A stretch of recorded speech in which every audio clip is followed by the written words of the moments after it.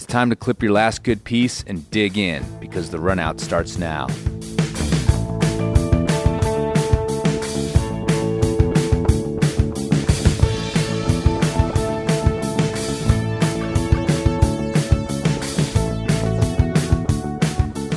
Chris, I have some good news.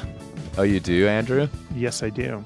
I was cleared by my surgeon to do whatever I want. Really? And what is that going to be?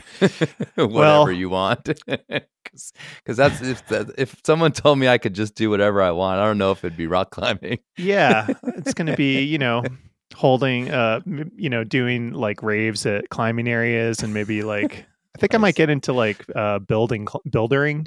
You got your new thing. Yeah, exactly. You've got your arms all tuned up to turn little knobs and press buttons, so you could be a DJ. I could be a DJ. I can't quite lift my arm all the way over my head yet, so it's not like I'm just like ready to go. But everything's healed up, so right. I can get back to climbing soon. As a DJ, your sort of hype raising the roof would be half-assed. Yeah, exactly. When you step away from the board for 10 minutes and raise your hands in the air. But the good news is for you is that DJs, by the way, if anybody's not cluing into that. Fuck DJs. Yeah. No, the good news for you is that I'm going to have to stop living vicariously through your climbing exploits, which I'm sure that's good because I'm done. So it's perfect passing of the torch. I won't be climbing anything of any significance for quite some time. So the holiday season when it comes to parenting is kind of epic. So I'm just gonna do my ab workouts. I asked for ab workouts from people on the Enormocast, and I've gotten piles and piles of them. And I've been trying to do this one by this sort of super hot Italian fitness influencer named Pamela Reif or something like that. I think she's Italian. Just like basically stereotypical Barbie in a human form. Mm-hmm. But once you lay down on the ground and try to keep up with her in an ab workout, it's fucking impossible. So yeah. So anyway, I don't know how what V grade she crushes, but she can fucking do ab workouts like you wouldn't believe. So that's my future for the next few weeks. Nice. Well, that sounds good. Yeah. Have you been getting out at all to any crags? Yes. I went to Indian Creek, my old stomping grounds. I don't actually climb what's there. What's that place like? It's like a lot of like steep, juggy bouldering. Sounds fun. It's the sort of, I don't know. It's like the last corral where they put dirt bags and like $100,000 sprinters like in close proximity, in such close proximity to each other, in a way I don't think happens at many climbing areas anymore. Mm-hmm. But we went down there on a family trip, and for the first time in several years, we posted up in the creek pasture. I often tell people we used to call that the secret spot. Mm-hmm. Back in the day. It is now not a secret at all. It's sort of the biggest campground down there. What we did though is and this might be some beta, although I think we lucked out with a cancellation, but the group site down there is reservable, and it's only $128 for the whole weekend. And which is anywhere else in the country, that's an incredible deal to camp for 2 nights with several people. Very easily affordable with a group of even 5 like we had. Yeah. But the key thing about it is you get a reserved site. And, right. We did have a late night squatter kind of sneak in and squat with us and then hurry away in the morning, which is a shame because we would have made them coffee, certainly. But so it's nice to roll into a place that's completely bonkers. I also call Creek Pasture Little Calcutta, but that might be racist. And have a reserved site. But what happened was, and this is a callback to a recent episode, is that on Friday night at about 8:00, an actual rave began in the campground. Oh, shit. With DJ, with bonfire, with lots of drugs, with naked people. Perhaps most impactful with, a thumping bass from about 8 p.m. to, well after midnight. I didn't hear it end, but some people said 2 a.m. So yeah, just calling back to the potential rave in rifle episode. And the thing I realized that actually I admire about the rifle people is at least they have the courtesy to do it in a place away from where everyone is sleeping, hopefully getting up, for their one weekend a month, maybe one weekend a year on Saturday morning to go climbing that they've been planning for months on end, dreaming about. There was very little dreaming going on anywhere near this rave. How loud was it? We were quite a ways away, so it wasn't terrible where we were because the group site's kind of off to the side. Yeah. But it was loud enough to do drug-filled orgy-like dancing to. So, if your campsite was, say, 10 feet to the right or left of that one, you were enjoying those beats. You were enjoying those little knob twists that the DJ was doing, when he would, hold his do the thing with your headphones where you put on one ear and in between your shoulder. Can you see me doing that right now? Yeah. That's a DJ thing. And then you twist a knob and then you stand back and raise your hands in the air. Well, now you just hit play on your iTunes playlist. And no, that's what started it. Yeah. Anyway, but as I was saying, I sort of admire the rifle people because they were planning on having it in the park well away from anyone camping. Mm-hmm. Hats off to you. And what I realized is it's just so boring. Like, it's just like the idea of like loading up all your shit and driving to a campground on a Friday night and then, doing Molly or whatever it is. And it's just all so boring. And I think when you get like 10 years out from that, you're going to be like amused that you did it, but also sort of mildly embarrassed that was your weekend, Yeah. Because it's just boring. It's just a boring thing to do in the context of a climbing area. I don't know. It sounds kind of fun to me. Yeah. Well, the thing that I think I would be one of those naked thumpers out there. Well, certainly. And the thing about it, and I we were far enough away that it didn't disturb me, so I was fine with it. Had I, a certain period of my life, had I been in proximity to it, I would have been fucking livid. Mm-hmm. And the thing that is annoying about it, and again, call back to the rifle thing, is that even within like spitting distance of where we were camping, there is like 20 places where you could drive off into the desert by yourselves and do the exact same thing. Oh, yeah. That's a good point.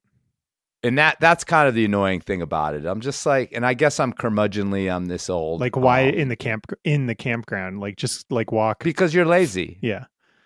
And the other thing that's interesting about, and this for future ravers, is that, and I think there's people that will get pissed enough to contemplate this, is that this is San Juan County, and the Monticello Sheriff's Department is very famous for like shaking down Colorado plate cars that come through to try to get weed. Mm-hmm. And that sheriff rolling up on this party, he literally like jerks off to that kind of thing. Like that, to just roll up knowing, a quick little shakedown and probable cause is right there. Yeah.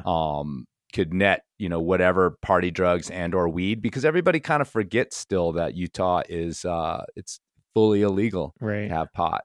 So that's the other thing about having it in the campground and possibly pissing off someone enough to, who's got kids, let's say, who's got a family that is kind of annoyed or just pissed off enough to drive a couple miles and shoot an anonymous message out to the sheriff's department. Just kind of from a party goer standpoint, driving off right across the road from the creek pasture is actually a road that goes out into the desert. Like, go out there and do your thing, and then you don't have that issue possibly coming up as far as your rave is concerned. So that's good beta. Word to the wise. I think that's a good message. Because honestly, Utah sheriffs, man, that's their thing. It's kind of their thing. Is busting people from out of state. Some people have Pornhub.com, and Utah sheriffs have Colorado hippies with drugs that they can bust. Anyhow, so that was our weekend. Well, that sounds fun to me. I guess I still am living vicariously through your exploits at the moment, but hopefully I'll be out there waving my finger at the young party goers soon. Well, here's another addendum: is my wife actually went over and danced. So yeah, so we're a house divided on how cool that particular party was. And she actually said to me that she thought when she was dancing that they probably needed to turn it up a little bit.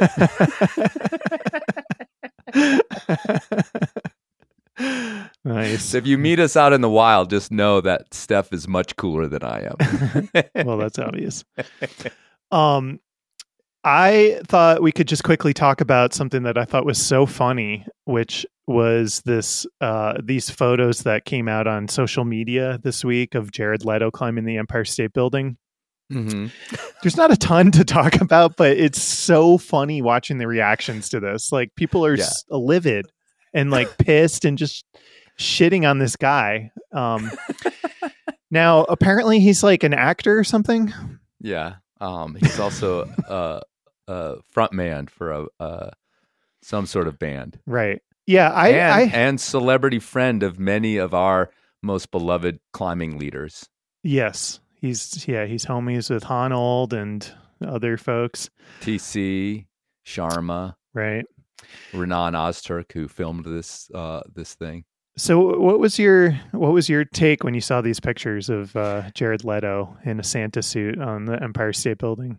I don't know if I've been too busy perfecting my DJ set or what, but I glanced at it and was like, oh, ho-dee-dee, ho-dee-da. Like, there's this guy that needs more attention than anyone else on the planet doing something, you know? Right. And then I was like, oh, Renan's shooting it. Good for him. At least he is enjoying the largesse of Mr. Leto, because I'm sure it was a very well paid gig for Renan. So, and I'm not going to comment on his actual friendship with Jared. I think they're buds. Mm-hmm. It's probably very genuine, but that part of the celebrity connection is always nice when it trickles down a little bit to your climbing partners. But other than that, I was like, that looks dumb, and flipped through to some meme that Len Nessifer put up, far more interesting. Yeah.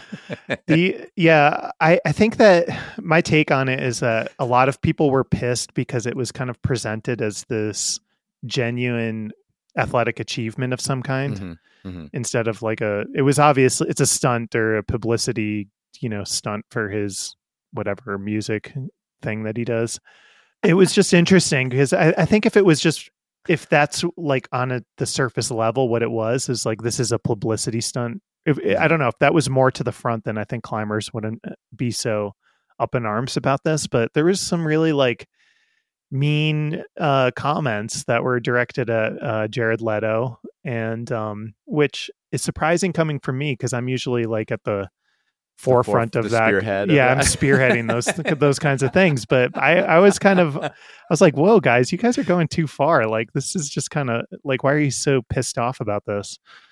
So I found myself in the unusual position of being the voice of reason, right? Maybe more level-headed about this. I think that there's a problem with social media, and that the sort of adult way of looking at the line between giving someone some shit and genuinely being harsh and criticizing them without humor is a very much sort of a lost art, mm-hmm. in social media, to the point where I kind of like back away from even trying, because you can't sort of give shit without everyone jumping on your ass. And then also people try to sort of jokingly do it and it comes across terrible, or they're genuinely mean about it. And I think it's fine. There were I mean, that's kind of the cool thing too, is he just gave the memers like all this fodder, because mm-hmm. it's like, how can you not sort of make fun of this? Mm-hmm. And making fun of this isn't the same thing as calling, Jared Leto a fucking asshole or like whatever it happens to be. It's worthy of making fun of. And if he and his compatriots that were involved didn't realize that was going to happen, then he doesn't really understand climbing very well. Right. But yeah, the outrage or the genuine ire and vitriol, I glanced at it, and then that maybe was why I just dipped out right away anyways, because I was like, okay, here they go. Here goes the climbers that somehow Jared Leto is encouraging this sort of behavior, or, whatever it happens to be, these like weird straw man things that come up or whatever. It's like, no, he's doing a publicity stunt that has some very adjacent thing to climbing. And that was like, whatever, like, great. Do you think that because he positions himself as like being kind of, not like a great climber, but more, he at least likes climbing and goes rock climbing with like Honnold and shit like that? Do you think it's because of that background that people were kind of holding him to this higher standard? Like, you should know better, like this, like you're using like one of the things I saw that people were upset about, which doesn't make sense to me, was that he had on 2 top ropes, like he had 2 ropes attached to his harness.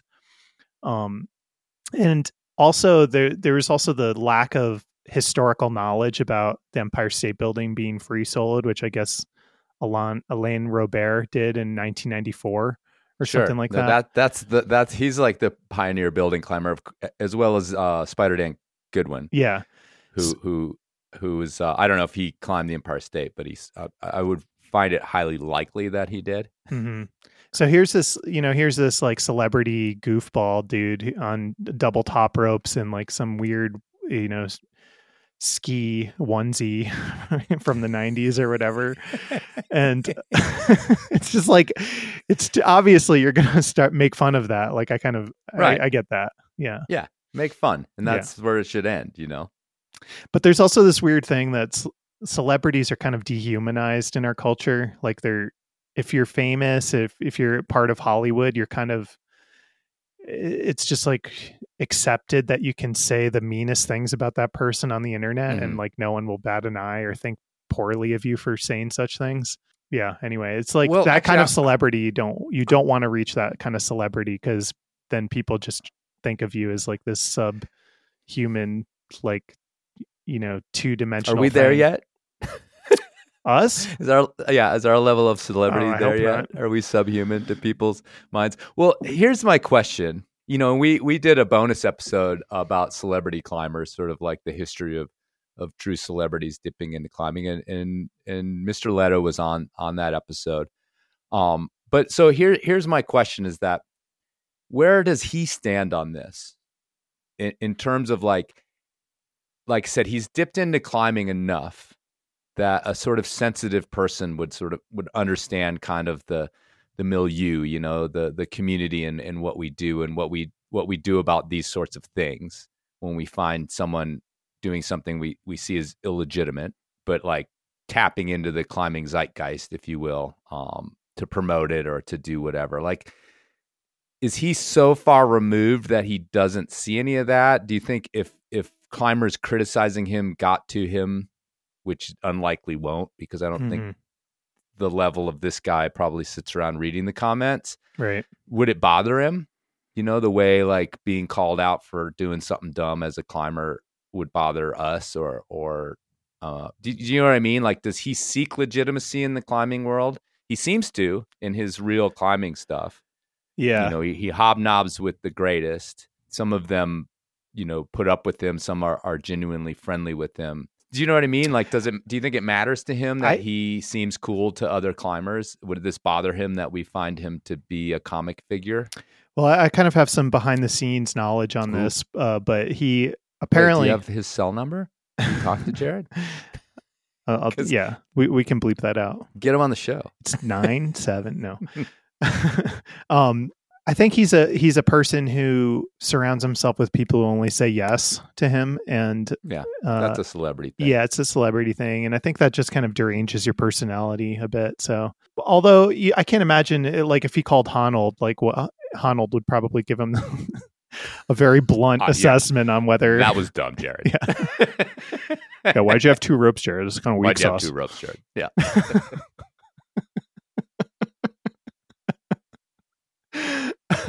They don't let celebrities just do whatever they want unless you're Tom Cruise. Right. But even that's like a big deal. Yeah. Like, I'm sure there's no production level that was going to be like, yeah, well, you just can hang this old 80-meter rope that Renan has from, Meru, and we'll just top rope you on that. So, I mean, anyone who thinks about it realizes that there's some expectations of safety that are different than climbing. Course. Okay. It's like OSHA and it's the Empire State Building. It all had to be okayed.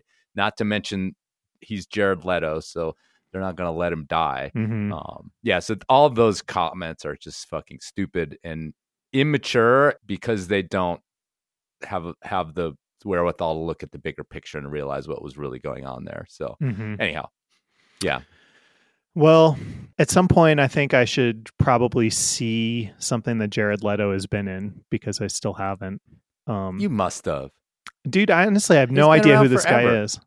He was like a kid actor on one of those, like, what are those, like, WB shows or some shit? Like, I don't know, what Party of Five or one of those? I think he was on one of those. And then you didn't see Dallas Buyers Club, dude? Nope. Oh, dude, do that one. Okay. Yeah, I mean, he's great in it. Okay. Did he get an Oscar? He's nominated? I don't know, dude. I really don't know anything about this guy. Okay. Yeah, well, check it out. I just watched the second Blade Runner with Gosling, and he's in that, and he's terrible. Okay. But I think it was more the writing and maybe like I didn't see a purpose for his role. Right. Anyhow. But yeah. But no, Dallas Buyers Club, dog. That's where you start with Mr. Leto. Well, I thought the photos were cool. I didn't think I didn't have like quite the heated reaction that a lot of people out there had. I'm not sure what's wrong with everyone. Do people have a problem with Aquaman as much? Well, that was my one joke that I made about this on social media was that I thought that Jason Momoa in a King Kong suit would have been better for... Sure. But don't you think Momoa somehow gets away with this kind of shit? Yes. That's a whole nother topic, I guess. Yeah. As to why he does and Jared doesn't. Right. Like, what's their approach differences that allow them to be cool to us and not? Yeah, it's a fascinating question that I'm not going to think too deeply about. Is it have to do with what Jason Momoa looks like almost naked? Maybe he just kind of seems cooler than Jared Leto. I guess you're right. It's like anybody. Yeah. Like anyone you meet. Like that guy's cool and that guy's not. Yeah. But on paper, you'd think that Jared would be super cool. Right. Right? Has his band, chicks dig him. Like, he's famous, he's rich. Well, now he's just all of the credibility, whatever it was that he had in the climbing community is all out the window now. He's starting from scratch. He's got to put on another video of him climbing 5'9" with Alex. He'll be right back on top.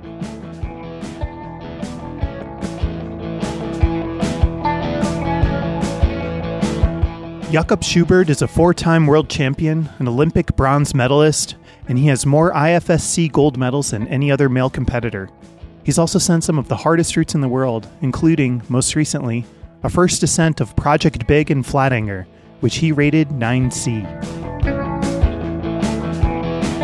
All right, so we are here with Jakob Schubert, who has more gold medals than I have accomplishments in my life, and we are humbled and honored to be in your presence of someone who's so decorated with awards. Because usually we just talk to dirtbags and losers on this show. But no, Those only gold medals have chocolate inside of them. Yeah. So welcome to the show. Well, thank you very much. I'm glad to be here. Why don't we just start with like the most recent big news out of your world of climbing, which is Project B.I.G. And this is it the third 9C in the world that has been proposed? Yeah, that's right. Okay. You came in, you did this route at Flatanger. It's a big route, as the name implies, and you threw down the 9C grade. The other interesting thing I think a lot of listeners will be familiar with is that you live streamed your send, which is probably, as far as I can tell, the first time that's happened. let's start with the live streaming part. Why did you decide to live stream your send of Project B.I.G? So yeah, I mean, it was basically an idea from my whole team, like my manager and the camera crew and myself. We were like brainstorming what we gonna do, because the year before, already in fall, kind of around the same time, I already spent a full month on Project B.I.G, and we already made a video about it with the full process, Adam and myself trying together. And we kind of didn't want to do the same video again, right? We felt like that might be boring. I mean, obviously, if I would send, then maybe it would still work out, but we didn't know that beforehand. So we thought about what could we do that's like different, that's special. And we already had the thought, I think, the year before a little bit, just because it might be a route and a place where it kind of offers, it's like offering it to us to live stream it, just because there's a really good internet connection, for example. That's obviously very important. Otherwise, it would never be possible. It's quite easy to have different camera angles, like one tripod at the top of the cave, like not at the top of the cave, but up the hill in the cave, which you can already see almost the whole route. And that's kind of like how it all started, having the thought. And then we invested in some things and obviously really hoped it would work out, but didn't really know it because we never really tried it. And we were really happy how we were able to stream it, but then obviously even more happy how the whole community reacted and how everyone loved it. And it was a lot of fun in the end. And obviously, I'm also really glad it worked out so well with it was almost like a Hollywood movie. Like if you would write it, you want it exactly like that. And obviously, we were really lucky with that. So I didn't send it immediately. I did send it at some point, but there was also some drama, some close tries, and it kind of built up. And it was a really fun process. Did it pressure you at all? I mean, were you thinking about how I got to get this done on this live thing? Because 25 live streams later, it might have lost some of its flair, if you kept doing it day after day. For sure. Oh yeah, Jakob's on this live stream again. Great. Yeah. but you pulled it off. But I mean, I didn't know obviously how many tries it's gonna take. I wasn't sure if I'm gonna send the route that trip. Honestly, before going there, I was pretty confident that I have a good shot of sending it, just because I felt quite good on it the year before, and I felt like I'm in an even better shape, especially after the World Championship in Bern, where I felt really good. But still, obviously, I didn't know. But yeah, I get this question a lot if I felt like really pressure or anything, but I didn't really think so. I mean, obviously, there were like one or two things that were a bit different than normally. Like I would say the weirdest thing about it was kind of that I have a certain schedule when I would enter the route, like approximately. Like usually when you climb outside, you're just like going with the flow, and whenever you feel like it, you're going to do your try, right? But this way, I wanted to announce it a little bit beforehand so people could actually know it, plan it, and tune in. And that was maybe a bit weird at first, but I got used to it. And in terms of the climb itself, I remember like the first and second try, I was a bit nervous at the start of the route. Like after the 7A part, like quite low down, there's already a weird boulder problem where I never felt before, but then just the day before I started doing the live streams, I fell there twice.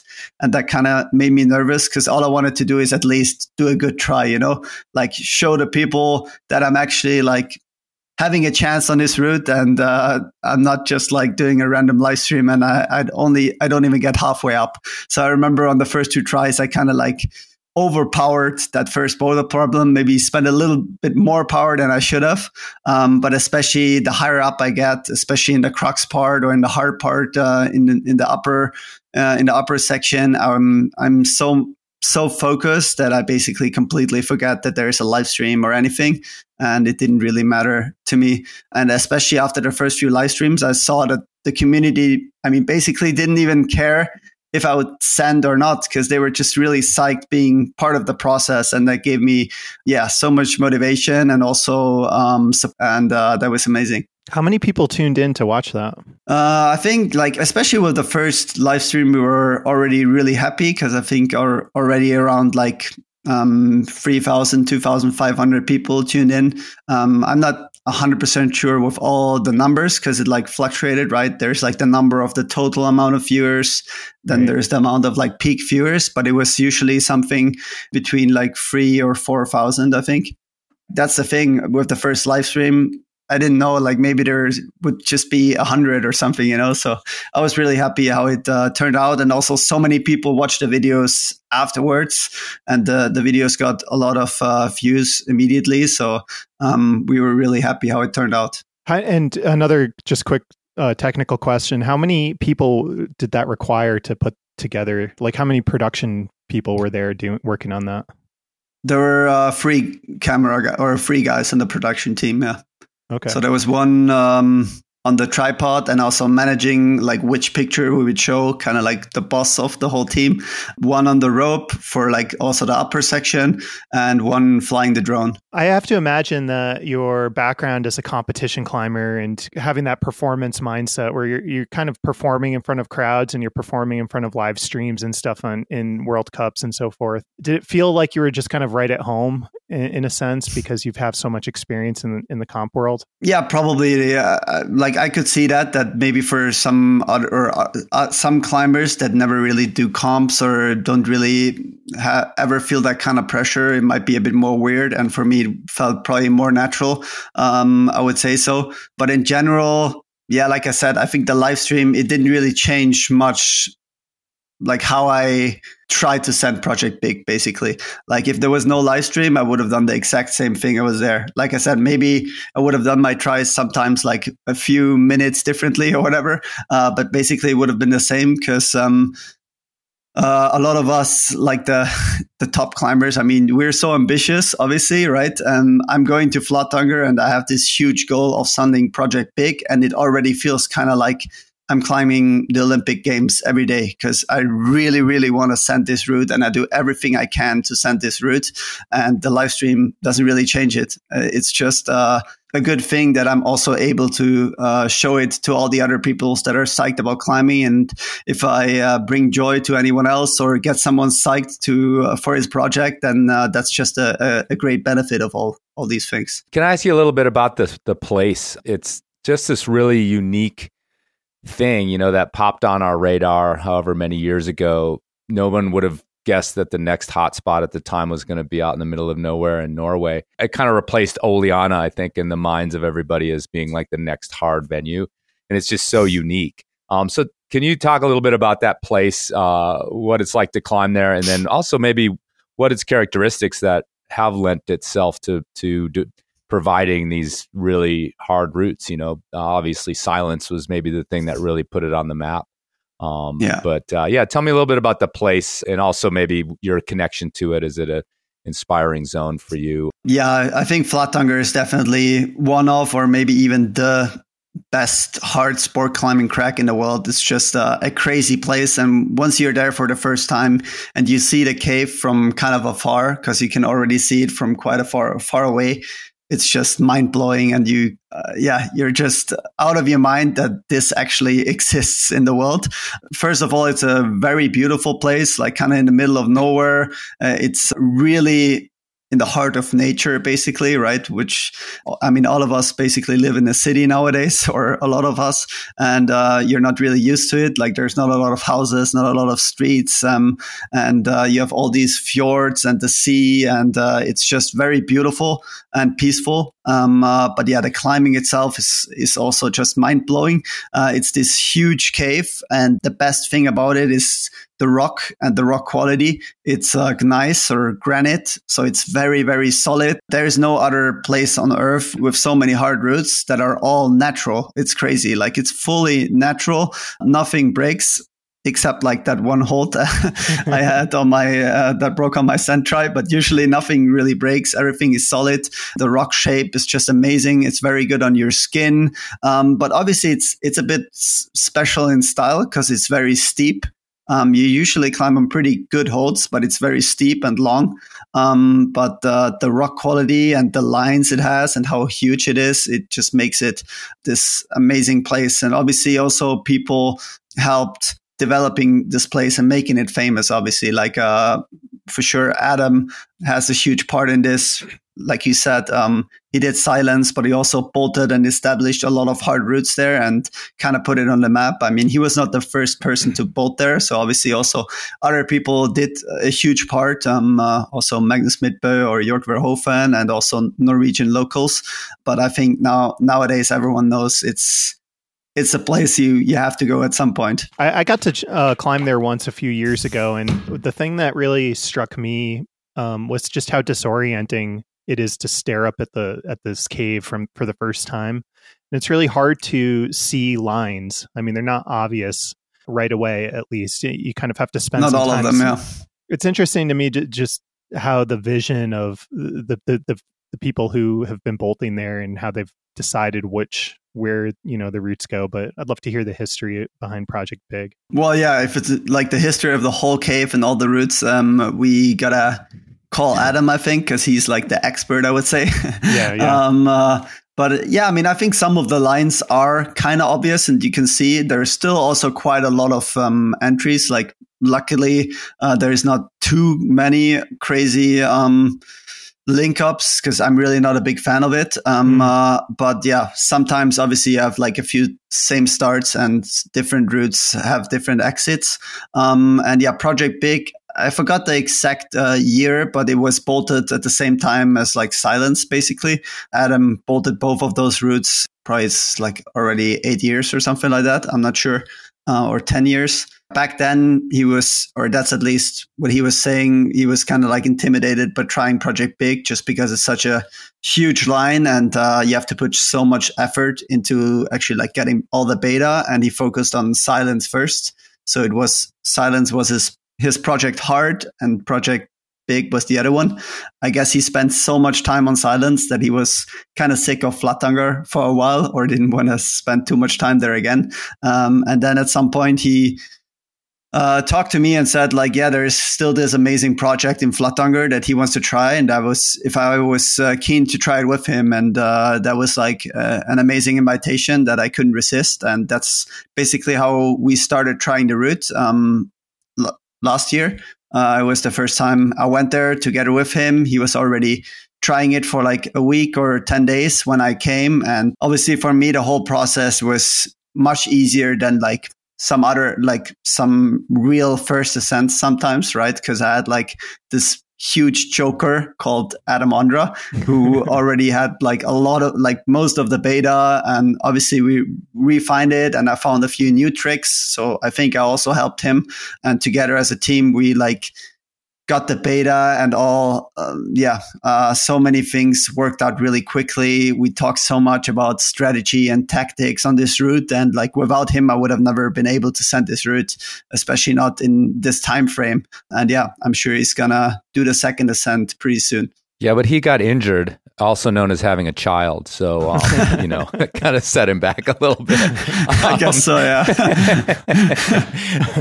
But, it's interesting to listen to you talk about this partnership that you forged with Adam. And, from people maybe outside of the comp world looking in, we'd wonder if you, would have rivalries. You certainly were direct rivals in, the Olympics and at comps elsewhere. But, how common is that within the comp world to be close, and work together with your rivals? Is that more commonplace than not, do you think? Or was that a special relationship you have with Adam? I mean, I think both things. So I think it's very common indeed. Like, I don't think there is any rivalries at all, especially for the male category. I can't really talk for the women as much, but for the man, I did make quite a lot of finals and quite a lot of competitions in my past. And it has always been like a really nice atmosphere. And basically, I'm really good friends with all the other top competitors. And that's also the amazing thing about climbing. I think the thing is, we're not really different than all the other climbers. Like, how do climbers grow up and how do they get better? It's usually climbing together, right? Although it's a single sport in the end on the competitions, it always feels kind of like a team sport or a very social sport to me. Whenever you go bouldering, it's the coolest and most fun way to do it with your 4 buddies, and that's also the most efficient way. That's usually your best sessions, where you are the most motivated, have the most fun, but also you get way better because you learn from each other. You're able to send all the boulders way faster because everyone is figuring out better together. And that's how we are all growing up, I think, starting young. And we can't really get away from that, right? So we're still like that now, being 20 or 30 years old at the comps. And I think that's, everyone respects that we're basically climbing against the roots and the boulders, and whoever is strongest on them deserves to win. And that's how it goes. But we're not really climbing against each other. That's very feel good. But I wanted to get the story of the one guy that you stare at while they're climbing and want them to fall off, but you're just too nice a guy for that. So I'll move on. Yeah, I mean, obviously, at the end of the day, it's a competition, and you want to win. And if someone has a bad day and can't really climb as well as he could, and you're the winner, I mean, you kind of feel bad for the guy, but at the same time, you're going to celebrate. Sure. Of course. I mean, that's how it is, right? I think we're all friends, and we often also train together. Like I have a lot of also international climbers that I train with in Innsbruck. It's like a gym that so many people come to. So I often also train there with like Alberto Chinos Lopez, for example, or Alex Megos, or many people come and we train together and try to improve together. And obviously we do the same thing outside. Like I said, it just makes the thing so much easier, right? Like if I imagine trying Project Big without Adam, it would have been a completely different process. I think you buck the trend or the stereotype about comp climbers never climbing outside. And you actually do quite a bit of climbing outside. Is it fair to say that you're slightly different than some of your comp climbing peers in that regard? Nowadays, there's definitely already more full comp climbers than maybe back in the day. I think when I grew up, it was even more natural to be just both a rock climber and a comp climber. Also, my coaches, when I grew up, they always wanted us to also go outside and improve our climbing that way, which I think is very important. But yeah, there is still a lot of climbers nowadays that do comps and climb outside. I mean, like, yeah, Adam or Stefano Ghisolfi, Alexander Megos, Sean Bailey, or there's a lot. Some of them leave the comp scene to just climb outside, like Will Bosey, but a lot still try to combine both things. And obviously, there's also the others that only do comps. I think a lot of them are also Japanese climbers, right? They don't really have the same options as us Europeans or the Americans with a lot of rock climbs. And a lot of them grow up in Tokyo and grow up in the gym. And it's a bit more difficult to actually get the entrance into rock climbing, but I hope it will be a lot more again in the future. And I mean, yeah, for me, it's just the way of life. I would say, like, I couldn't do it without any of the two. I really enjoy doing competitions, but I enjoy even more climbing outside, especially over the last few years. And what I'm doing, like the way I'm doing it right now, is just optimal for me. Like, focusing on a few competitions a year, but also still have time for my big projects outside. So I don't think I will ever do like a full World Cup season anymore. But it's very fun to focus on a few, try to get really strong for the comp, and then take that shape and go outside and try to destroy everything out there as well. Nice. So, we talked about how you're one of the most decorated comp climbers out there, maybe or among men. I'm not sure the qualifiers. It doesn't really matter. But obviously, you're, one of the strongest. But it occurred to me that someone in that position's mental game has to be on point and extremely strong as well. When you were, starting to get a lot of success, starting to string some of these gold medals together, these podiums, did that feel like it brought more pressure in the sense that, like, oh, I got to keep this, I got to keep these streaks alive, staying on top? Or, having a lot of success, does it help you relax in the sense that, like, well, I've had some success, whatever happens now can happen? Which side of that do you think you fall on, or is it somewhere in between? And also maybe comment on your, your mental game and how you deal with whatever pressures you feel as a competitor. I mean, for me, it was very important that I already did quite a few competitions as a youth climber, and I think it was good for me that I was already really successful as a youth climber, and because you already kind of grow up learning how to deal with pressure in a different way. Because basically, like, yeah, when you do a youth world championship and people expect you to win the youth world championship, it's already the pressure that you will feel later on, just on a much smaller scale. Obviously, there's not as much media or whatever attention on it, but it definitely already helped me to understand how to deal with those things being young. But then whenever you like enter the next step, I think the first few competitions are basically easy, like you said, like doing your first World Cup and people not expecting you to win. Those are like mentally the easy competitions. Like whenever you win your first World Cup, that's amazing. But then actually winning a lot of more World Cups once people expect you to win them, yeah, that's a completely different game, I would say. And that's when the mental game basically kicks in. So yeah, obviously winning the first World Championship was probably easier than winning the second or the third. But then at the same time, it also helps you just because you gain so much confidence over the years, right? Like I've had so many big events in my life already where I performed really well that I really learned to trust myself, because I know from experience, hey guy, man, you got this. You always perform at World Champs. Like, it can't go wrong. You remember all the World Champs? Oh yeah. And you know, that really helps also, like having this confidence in yourself that it went so well already many times in your career. So I would say it's definitely both things. Like obviously the bigger the comp gets, the more successful you are. For example, the Olympic Games, definitely the Olympic Games were the hardest for Tomoa, Adam, and myself, I would say, like, because we were kind of the favorites to win a medal, and it's the biggest competition that we have ever had, and it's very different because there's even more media attention than on any other comp. You get a lot of pressure also outside of your country from media, from everyone, and everyone expects you to win a medal for your country, and performing with this kind of pressure is very different than performing when no one expects anything from you.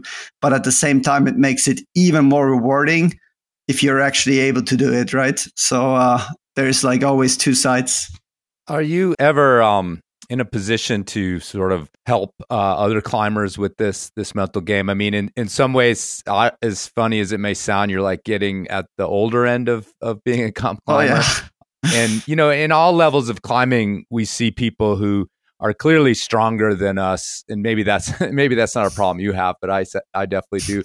But if for some reason they can't quite achieve what we're achieving, you know, and that even happens to me at my sort of fledgling level of climbing. But you know, and that is like this thing in your head where you're saying, okay, that person has these tools, they're strong and they're a really good climber, but they're obviously falling short on their mental game of how to top out these boulders or these routes or you know, put up with the pressure. Are you ever in a position where you feel comfortable approaching younger climbers with some advice like that? Because that seems to be really your earned place when you've reached the level you have as being, you know, the wise old guy, I guess, in the comp scene.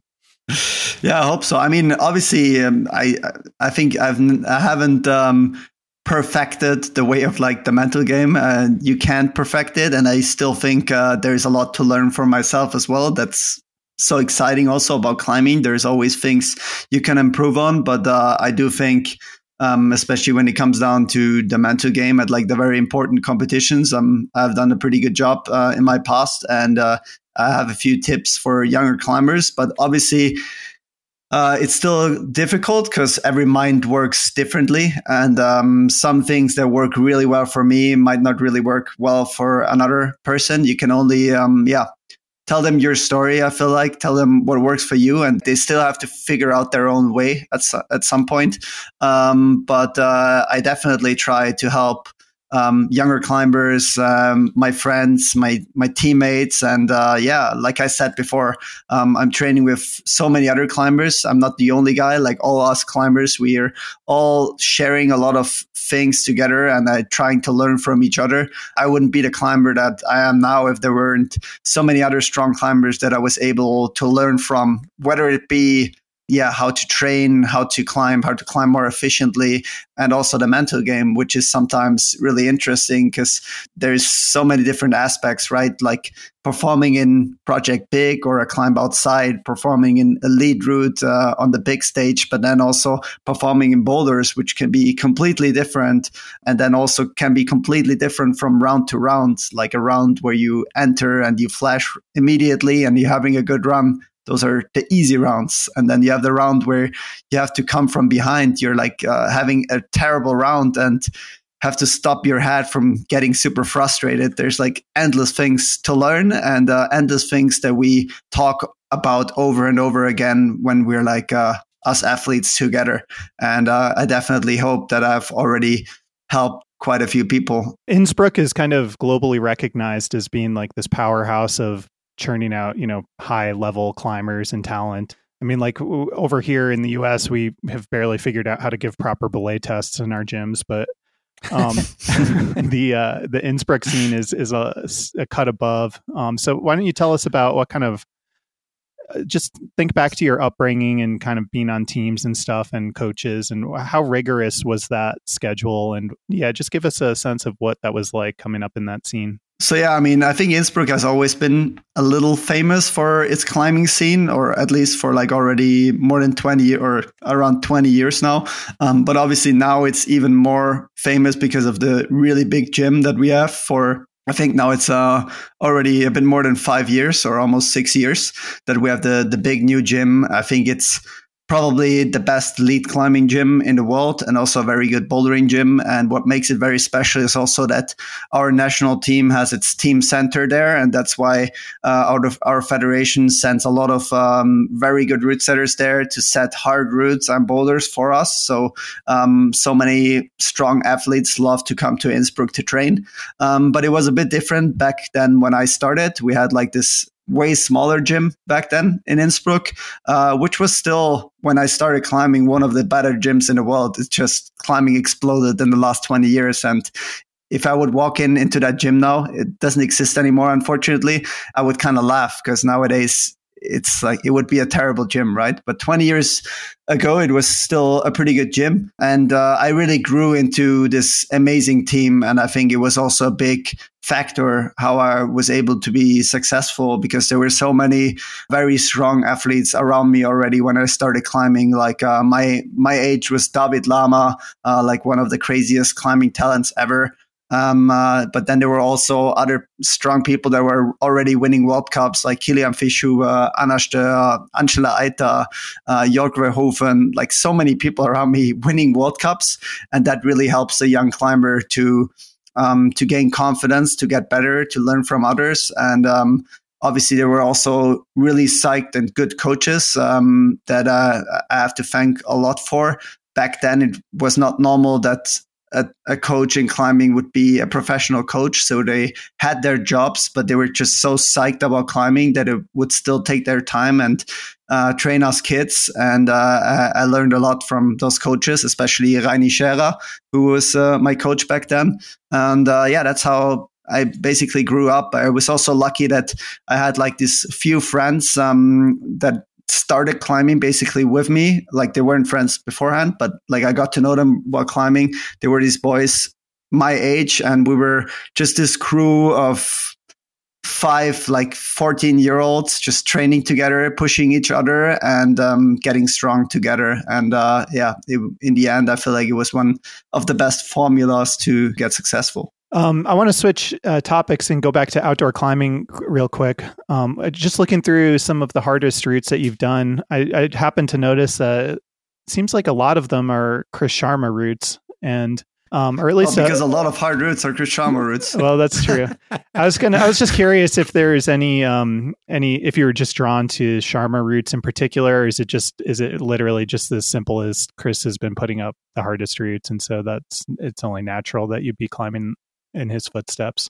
It's kind of a coincidence that most of them, or a lot, it's not like I only did Chris Sharma routes, but I've done quite a lot of Chris Sharma routes. Or a coincidence, not the right word, but it's more where they are than from who they were, I would say. He just developed so many hard routes in Spain. It's quite easy to travel to from Austria. And I've started traveling to Spain when I was 16 years old. And it kind of stuck with me. Like, I really loved my first trip, and basically I would do a trip to Spain almost every year since then, like maybe a bit less over the last few years now. But before that, I would always go to Spain because there were so many hard routes, because Chris was such a legend, or is such a legend, and developed so many hard routes over there, right? Like whether it be Oliana, Santa Linya, Siurana, Margalef, so many different cracks. Actually, also very different climbing and a lot of hard routes. So I always love to travel there and choose a new project. And Chris just built up something amazing over there. Still, nowadays, I even more so love to climb in places like Flatanger, where the rock quality is just even better, right? Something that you definitely have to say is that not all of the routes that are established in Spain are fully natural, or most of them actually have some Sika on it or something. It's not as natural as something like in Flatanger, but nevertheless, there are routes that are really amazing to climb on. And I think one of my favorite ones was definitely Perfecto Mundo in Margalef. It's just a really fun route to try. And it's really cool to think back of all the memories of all those hard routes that I've done in Spain. Like I did my first 9B there in Oliana with Fight or Flight. I did my first 9B plus with Perfecto Mundo in Margalef, and just a lot of amazing trips. So kind of more at the base of that question, and I've wondered this about a lot of top end climbers now, looking back again on this Chris Sharma person, like, to put it succinctly, like, do you guys, or you ever like wonder just like, what's up with that guy? Like, how did he do that? Like, you were talking about like how 20 years ago your gym in Innsbruck would look ridiculous now. I mean, he was even before that. So it's like there wasn't the training or the opportunities, and yet he still kind of set the world on fire. And as he scolded me when I interviewed him, he is not done. I was like talking about like, I want to check out Sleeping like, Lion soon. Yeah. So have you ever like just contemplated like, what's up with that guy? Yeah, for sure. I mean, when I grew up with climbing, Chris was already a legend, basically, right? So I'm just this one generation after him, I would say. So obviously he was already kind of like a hero for all of us climbers. And just while I was basically growing up as a climber, he would establish route after route every year. And like Andrew said, like it gave me the possibility to go to Spain and go back to Spain and go back to Spain, because there would always be a new route to try for me. And it's the vision that he had and the motivation. It was just amazing. And I think, it's what impresses me the most almost is that he's still on such a high level, and he still climbs so hard and establishes these new routes. Like the things that I also fell in love with were the deep water solo routes that he established in Mallorca. It's a discipline that I really love, and I already talked to him that we want to go try some routes together at some point. So I hope in the future I can also spend some time with Chris in Mallorca and try some hard deep water solo projects.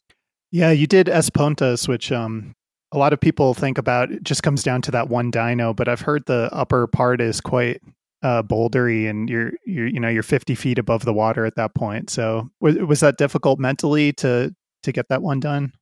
I mean, for me, it was definitely the big crux was the dyno. Like I mostly struggled at the dyno, and the upper part is still definitely hard. Like all the other people that have sent the route, I think fell quite a few times, or even many, many times at the upper part. I was lucky enough that I got it dialed well enough that once I stuck the dyno, I was also able to send the route. Yeah, for me, it was more the mind game of sticking the dyno, I have to say. It's just a very hard move. And obviously, you can't really try it out.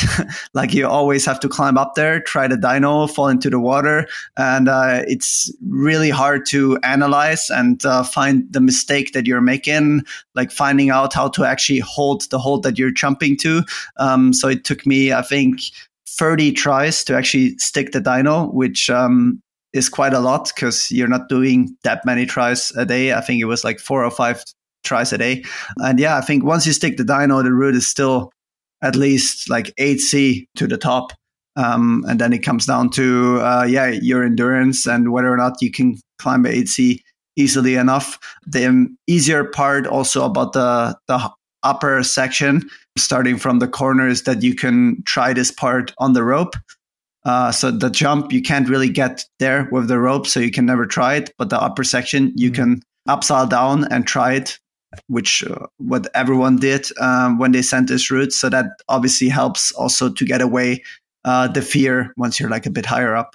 There's been these like historical canvases that have been out there for, people like Chris. I mean, all of Spain in some ways, but more the deep water soloing has sort of been his kind of creative canvas. And we talked about how Adam Ondra, was such this developer, and Flattinger.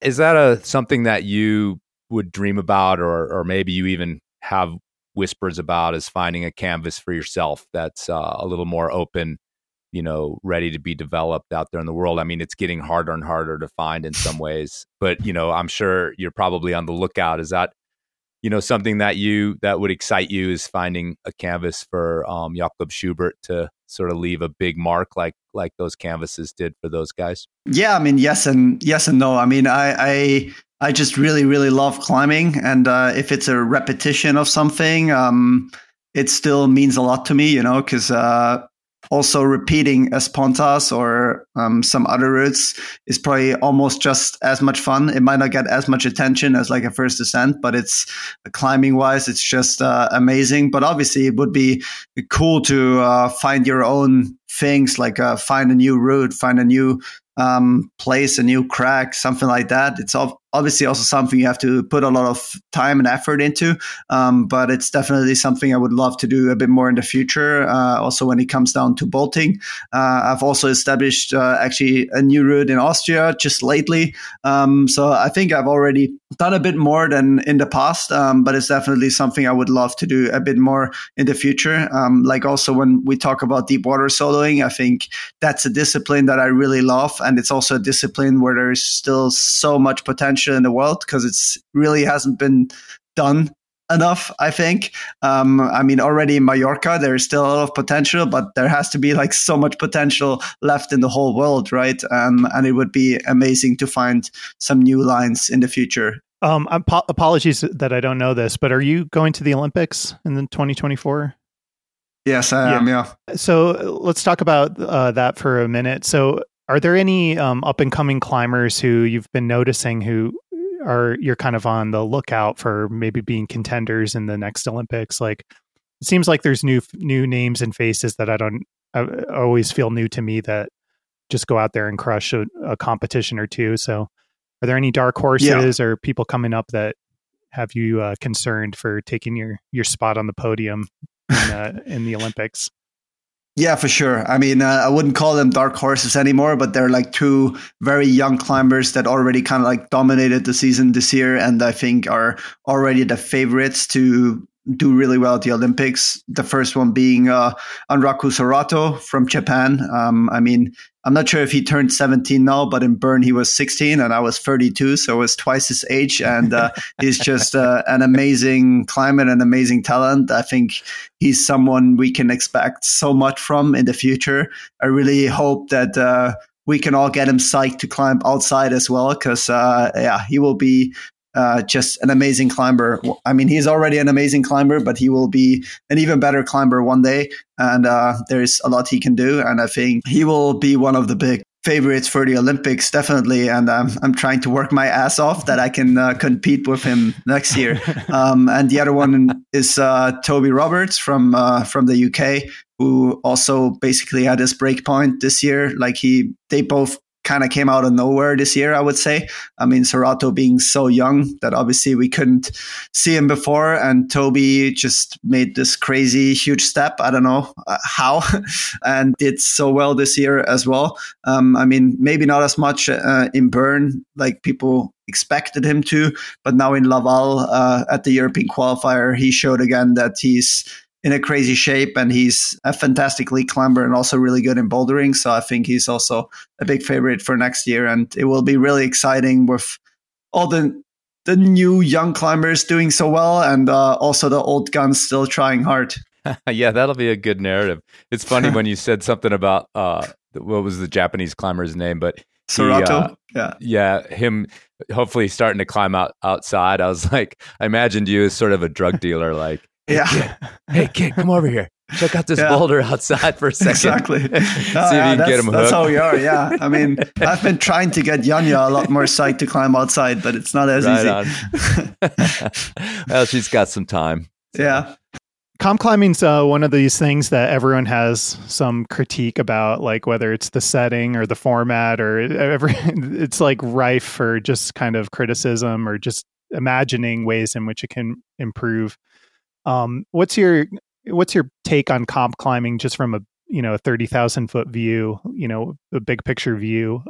What do you think could improve? Is it purse size? Is it format changes? Like if you were in charge and you had a magic wand, what would you change about comp climbing? Oh, yeah, that's difficult. I mean, I think in general, we climbers, we really like to complain, right? Not even just about comps, but also about rocks. I mean, that's what podcasts like in rock are for. Climbing, have you ever climbed in perfect conditions? It's impossible, right? Either your skin is too dry or it's too sweaty. Like, it's never perfect. There's always something we can complain about. And that's kind of like part of our sport. We just, try to keep it down at some point. And that's the same also in comps. I mean, there's always something you can complain about, like whether it be route setting or the wall or whatever. But yeah, in general, I mean, obviously, I've done so many competitions in my life, and I've only done it because I love it. And it's not just doing competitions that I like. It's also training hard for competitions, which I love. It just gives you this goal, this motivation to really train hard and try to improve as a climber and then do well at the competition. It's also about traveling to places, traveling with friends, your team, being on the road. It's something I grew up with and I still can't live without. And I mean, obviously, as a very ambitious person, if you want to show yourself and the world that you're one of the best or the best climber, you got to do competitions, because outside you will never have the same. It's not the same outside. Like, it's different conditions. It's there's so many different aspects where it's harder to actually see who is better. And the easiest way is obviously doing a competition, and that's also the cool thing. Just trying to compete with others, not against others, but with others, and seeing who is better and learning from each other and getting better. But I think the competitions have already gotten way better over the years. I mean, we have even more amazing events nowadays than back in the day, with thousands of spectators. It's just growing and growing, and there's still things to improve on, definitely. I think one main thing I would love to see is being it more on TV, or again, more easily available to people to watch. It's just kind of sad for me to see a world championship in Bern and a lot of people not really getting an easy option to watch the world championship, because it's the rights, for example, are sold to Eurosport, but then Eurosport is not actually showing it, which is kind of weird to me. Only on the player, like something like that, I would definitely like to change. And route setting, obviously that's always something we could do like a different podcast about route setting, because you can always talk a lot about it. But especially in bouldering, I would definitely, I'm always one of those guys that would love a bit more old school climbing, and less about the crazy new school, I think at some competitions, we already have a good mix, but at others, some route setters kind of fail to set a lot of like fitness style. And sometimes it's not even up to the route setters, but the walls are not very, very good. Like if I look about the European qualifier in Laval, we had a bouldering wall where the steepest wall was 20 degrees overhang. I mean, that's just crazy to me, like 20-degree overhang, and you want to see the best climbers in the world. I mean, we can all climb on 45-degree overhang or even steeper. And it's also something that should be part of a comp. So I think there's still things you can work on, you can improve on to make it a more fair playing ground. But overall, I love competitions, and I think they're here to stay. You know, we're over here in the USA, and Andrew made a joke about our the level of our gym quality here. But it's always fascinating to look into the comp world that's in Europe, and I would assume it's probably similar coming out of a place like Japan. But the level of celebrity that you can achieve, the level of, you know, just financial security you can achieve as a comp climber is, you know, just vastly different than what we see here in the States. And how has that been for you? As, you know, you mentioned being a 14-year-old kid with your posse, you know, back in the day, just dreaming of whatever, you know, sending that next problem, not looking to the future of whatever you have become now. How has that sat with you, becoming, you know, some level of celebrity, certainly not like Hollywood level, but what you know, deal with coming out of a place like Innsbruck in Austria, being the best of the best comes with a lot of perks, but also, you know, whatever else kind of dark side comes with celebrity.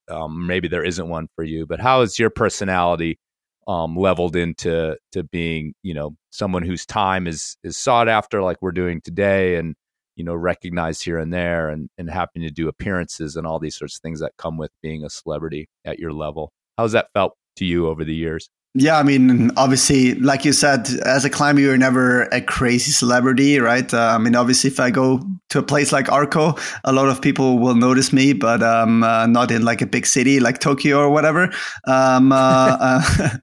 don't scream as you get off the airplane, exactly. You know, with their hands in the air. Yeah, exactly.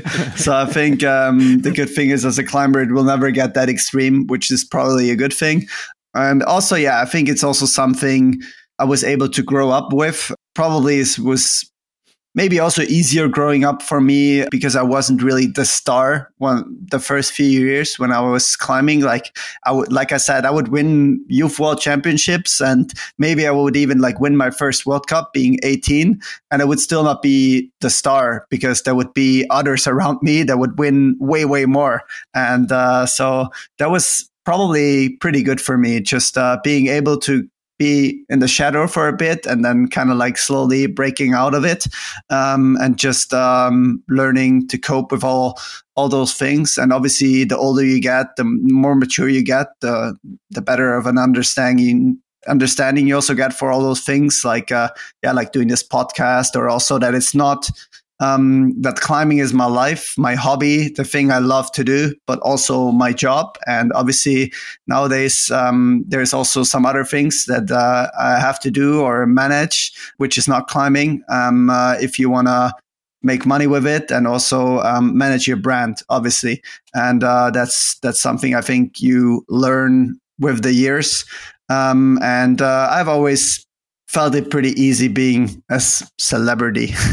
Because I think the amazing thing about being a celebrity as a sportsman is that you're always in contact with positive emotions, right? Like if I think about a politician, or maybe even like a star in like a really, really big sport, you also get a lot of negative things from people. As a climber, I mean, it's also our community is amazing, but whenever someone notices me, it's always positive. It's like, hey, you're Jakob, and like, wow, can I take a picture? And amazing what you're doing, all those things, right? And that's actually rewarding, and it's a cool thing, and that's also the way I see it. And I feel sorry for politicians that have it like the other way around, because then it must be way tougher. On a scale from sad to devastated, where do you fall in terms of not having to do speed climbing in the next Olympics? Yeah, definitely devastated. No, but actually, like honestly, I did enjoy training for speed climbing. It's just I really sucked at it. So obviously it was not as much fun because you just prefer doing things that you are actually good at. But it was still fun. I'm like a very analytical person. So speed training was kind of fun because it's very analytical, right? You're always doing the same route. You're seeing people on the same route. There's so much analysis that you can do to try to get better. And I kind of enjoyed that process. But obviously I was really happy once I knew I wouldn't have to do it anymore, mostly just because training all three disciplines was just too much for my old body or my already kind of old body. I remember I would just get some problems in my elbow and everywhere because it's also a discipline that I haven't really grown up with, and my body didn't really know how to handle. It's interesting because it was such a, you're talking about climbers complaining, and that was, that was just de jour for months before the last Olympics. But I didn't realize until the Olympics happened just how much it screwed the actual really good speed climbers, the world famous around the world speed climbers, which is such a big discipline in a lot of different countries. And so it's, to me, I'm actually quite excited to see the speed discipline become what it should have been, which is the best speed climbers competing at a level that I don't think, no offense, any of you guys could even sniff, you couldn't even come close. Yeah. So to me, it's like, wow, I think it's going to be a pretty interesting event now. After we shit on it for 3 or 4 months leading up to the last Olympics. So I don't know if you feel that way as well, but to see the actual speed climbers perform at the level they're supposed to is going to be awesome. Definitely. I mean, I really enjoy watching speed comps. We often have World Cups where there's also Speed World Cup, and I really enjoy watching it. It's just crazy how fast those people are, right? And I mean, you just have to accept that speed climbing is very, very different to difficulty climbing, right? To whether it be bouldering or lead. I see it as like a mix of climbing and athletics. It's almost like a different sport sometimes, but it's still a very cool sport and a sport that is amazing to watch. And I'm very happy for the speed climbers that they got their own set of medals for the Olympics because, it was just a chaos at Tokyo. And I wish also for the lead and boulder specialists that one day we all get our medals, because I think obviously this combined is a much better option than the one in Tokyo, like you said, especially for the speed climbers, but also for the difficulty climbers, because speed is just so different and it really doesn't make sense to train speed as a boulder or a lead climber, in my opinion. So it's a way better option, but it's still not the best option, I would say, because in my opinion, a combined will never make perfect sense in climbing. I love that so many people almost have to do lead and boulder now, because I think if you want to be the best climber, you have to be a good boulder and a lead climber. They are both part of the game. And I've always wanted to be on the top of the game in both of them. But the problem is that you can't really count them together, It's not a triathlon or a decathlon at athletics where it's really easy to do it with points or whatever. It's basically impossible to do it in a very fair way. And that's why I hope at some point we also get our set of free medals at the Olympics. Well, when we sign off, I'll be sending my petition over to you to sign for the aid climbing medal as well. So I'm hoping I can get your support. I've never tried that, but it's going to be the most boring of all Olympic events ever. But anyway, I think there's going to be a big following for it. So I'll send that over as soon as we're done. Are there more live streams, send attempts in the future? Do you think you're going to keep doing that? I mean, there is no obvious plan for it for now. Like I said, it also kind of depends which route I'm trying or where it is. Like I said, Project B.I.G was just a really good route for those live streams. If I think about DNA, for example, it would be a lot harder because there's like terrible internet connection and a lot of things that make it more difficult. But obviously, seeing how well it worked, I would really love to do it again at some point. And I hope I can find a project where I feel like it works quite well again. Obviously, it would be pretty easy to do it at boulders, something like Alphane, but I think it wouldn't be as interesting. Like also the cool thing about B.I.G was that I would do this one try a day. Also, the try would be about 10, 15 minutes. So I feel like it was perfect. I didn't really think about it before, but somehow it worked really well, right? In bouldering, you have like, I don't know, a try that's 20 seconds and then you're resting again for 30 minutes. It probably is like way more boring to watch.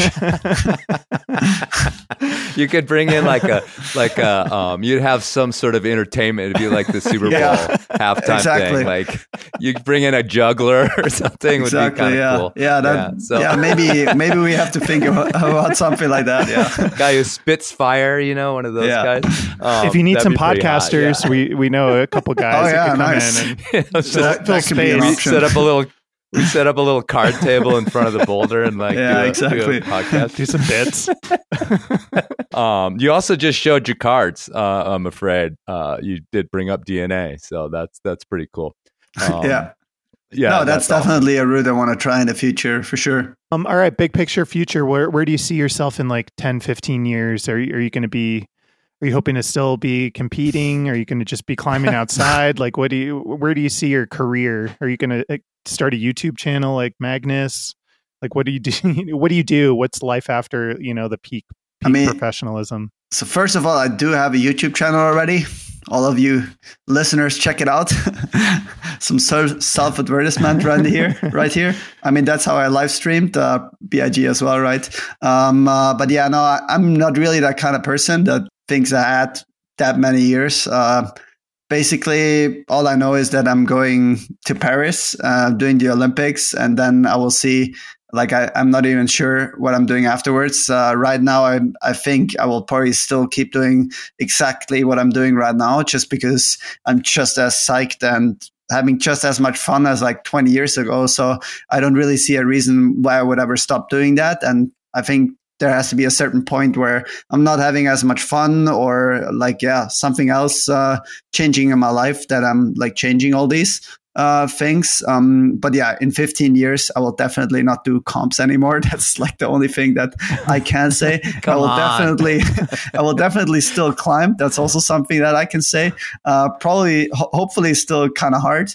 So yeah, I think I will probably do a few more years of comps like I'm doing it right now, like more like focusing on certain big comps and still having time for my projects outside. I'm not sure if I still have ambitions to go to Los Angeles for the next Olympics. That's something I'm not sure yet. Obviously, it's only an option if we actually get the set of 3 medals. I think I won't be able to compete with the young climbers in the new school bouldering in a few years anymore. It's just too crazy of a sport nowadays. But I think in league climbing, I might be able to compete for a few more years. Who knows? So I think then it would still be an option at least. And when it comes down to climbing outside, I will definitely want to do some hard climbing outside for many more years. And at some point, maybe also try to do some more big walls. Like I've never climbed in Yosemite, and I feel like you're not a real climber if you have never climbed in Yosemite. So I'm still not a real climber. So I have to do that trip at some point, right? You heard it here first, folks. Yeah, 50 gold medals, but you're not a real climber. We're just going to delete this interview now because we only interview real climbers. Sorry, Jakob. It's all for nothing now. One last question. What's the most interesting thing that Jakob Schubert does in his free time or his non-climbing time? I don't know. I might be a boring person, but I'm not sure. No, I mean, I really like I said before, I'm like a very ambitious guy, maybe a bit too ambitious sometimes. So when I put a lot of ambition in my climbing, but sometimes there is still quite a bit left. So then I come home and play some computer games. Like I do like to do some online gaming and just put some ambition into that as well, whether it be like chess or some other like online games. I mean, chess could even be a sport, but I would say it's more like a game. And I also like to do other sports, obviously, and also like watching other sports. Actually, you guys as Americans can maybe understand me that I'm an American football fan. Actually, like I've never played that game in my life, but I really like following it. So Who's maybe that's something interesting about me, especially for Americans. Wow. Who's your team? Well, I'm not an American, so I don't really have a team. Oh, okay. I would say, like, it's hard to have, like, I don't really have a big relationship to any of the teams. It's more that I like the teams that score a lot of points. But usually, like, Cincinnati Bengals, I do like, although they're not doing that well this year. But hopefully, Burrow and Chase can do a comeback. So it's more about the players than the teams for me. That's awesome. I did not expect you to say that. Yeah. No. Yeah, that's why it's kind of interesting, I guess. Yeah, our dear lost friend Dave Pegg, who was British, was a huge American football fan. So nice. That's endearing to both Andrew and I. Yeah, I mean, I haven't been a football fan all my life, obviously. I mean, it's not that easy to get into as a European. I think it's easier now over like the last few years. It kind of like grew also in Europe. But yeah, I think like maybe like 7 years ago or something, it started. Like before I was all the other boys just into soccer, football. But then I switched my focus to American football. And now I'm even playing fantasy league, I'm full into it. Like, you hear that, NFL? I know like, everything. Let's get this guy a box, with Taylor Swift at the next KC game. Yeah, totally. I hope so, yeah. And if anybody at the NFL is listening, this guy needs a box. I do. Sure. I do.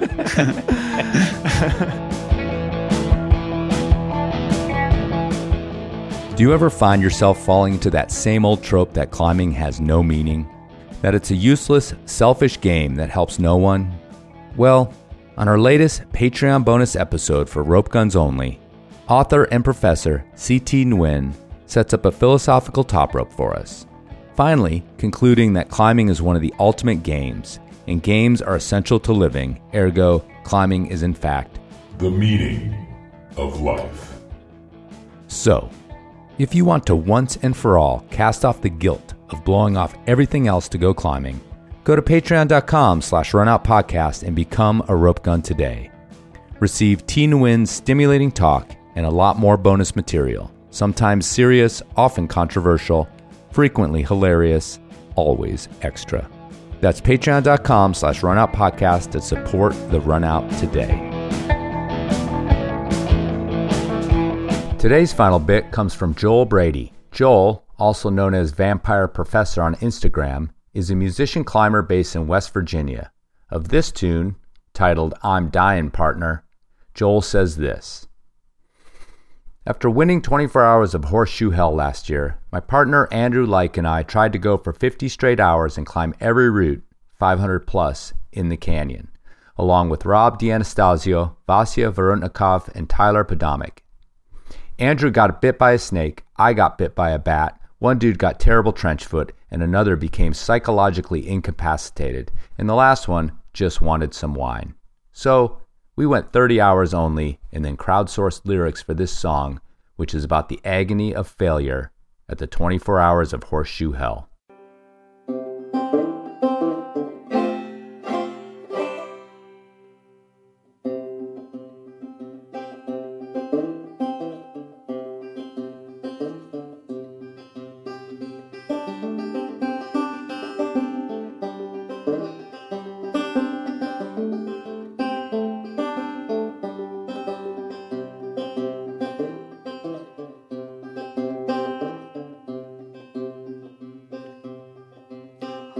Summer evening as the sun was setting, about 12 hours in, a breeze blew soft and cold. But I'm dying, partner, I'm surely dying, and hell is my awful doom.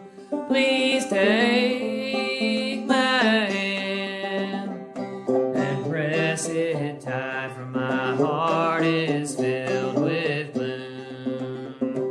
I'm dying, partner, I'm surely dying.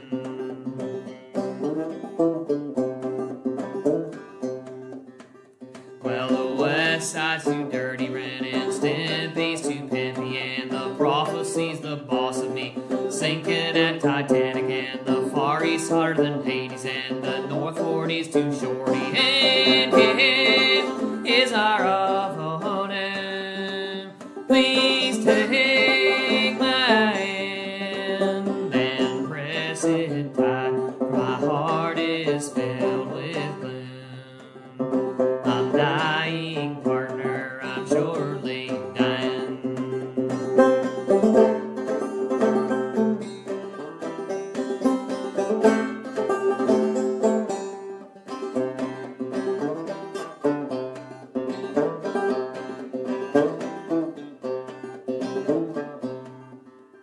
In the middle of the night, I saw a goat.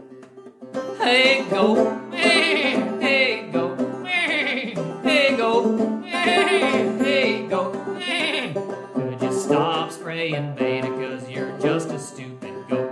Hey, goat. Hey, goat. Could you stop spraying beta, 'cause you're just a stupid goat. Oh no, I'm hallucinating as I'm getting short of rope. And hell is our opponent. Please take my hand and press it tight, for my heart is filled with gloom. I'm dying, partner, I'm surely dying.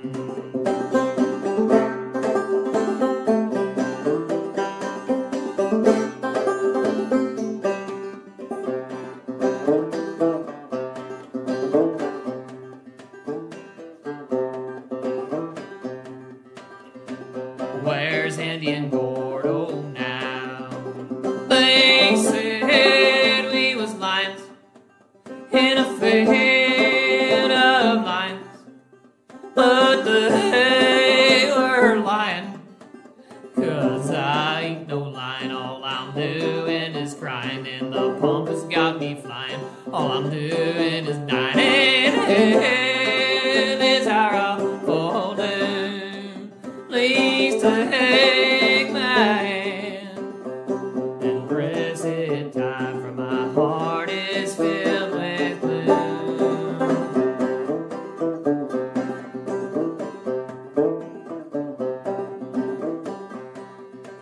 Well, my fingers is bleeding, and my forearms are cramping, and the pickles ain't helping, and my trench foot is leaking. Poison ivy's itching, and my partner is bitching, and the snakes are a-biting, and the bats also biting, and the goat stole my staff. I've got Henry Thyrat, and is our opponent. Please take, just take, please take, partner take, please take, just fucking take. 'Cause I'm dying, partner, I'm surely dying. I am dying, partner, I'm surely dying. I'm dying, partner, I'm surely dead.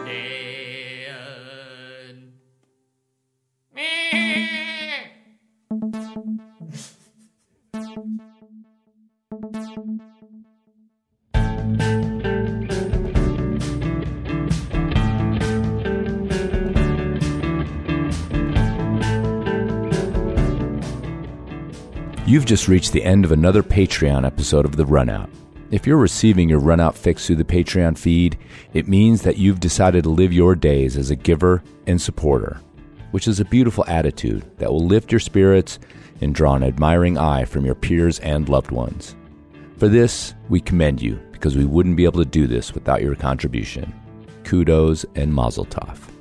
And if you'd like to reach out with questions, concerns, praise, or criticism, or even contribute some content to Buddy Spray or The Final Bit, email Andrew at runoutpodcast.com or Chris at runoutpodcast.com.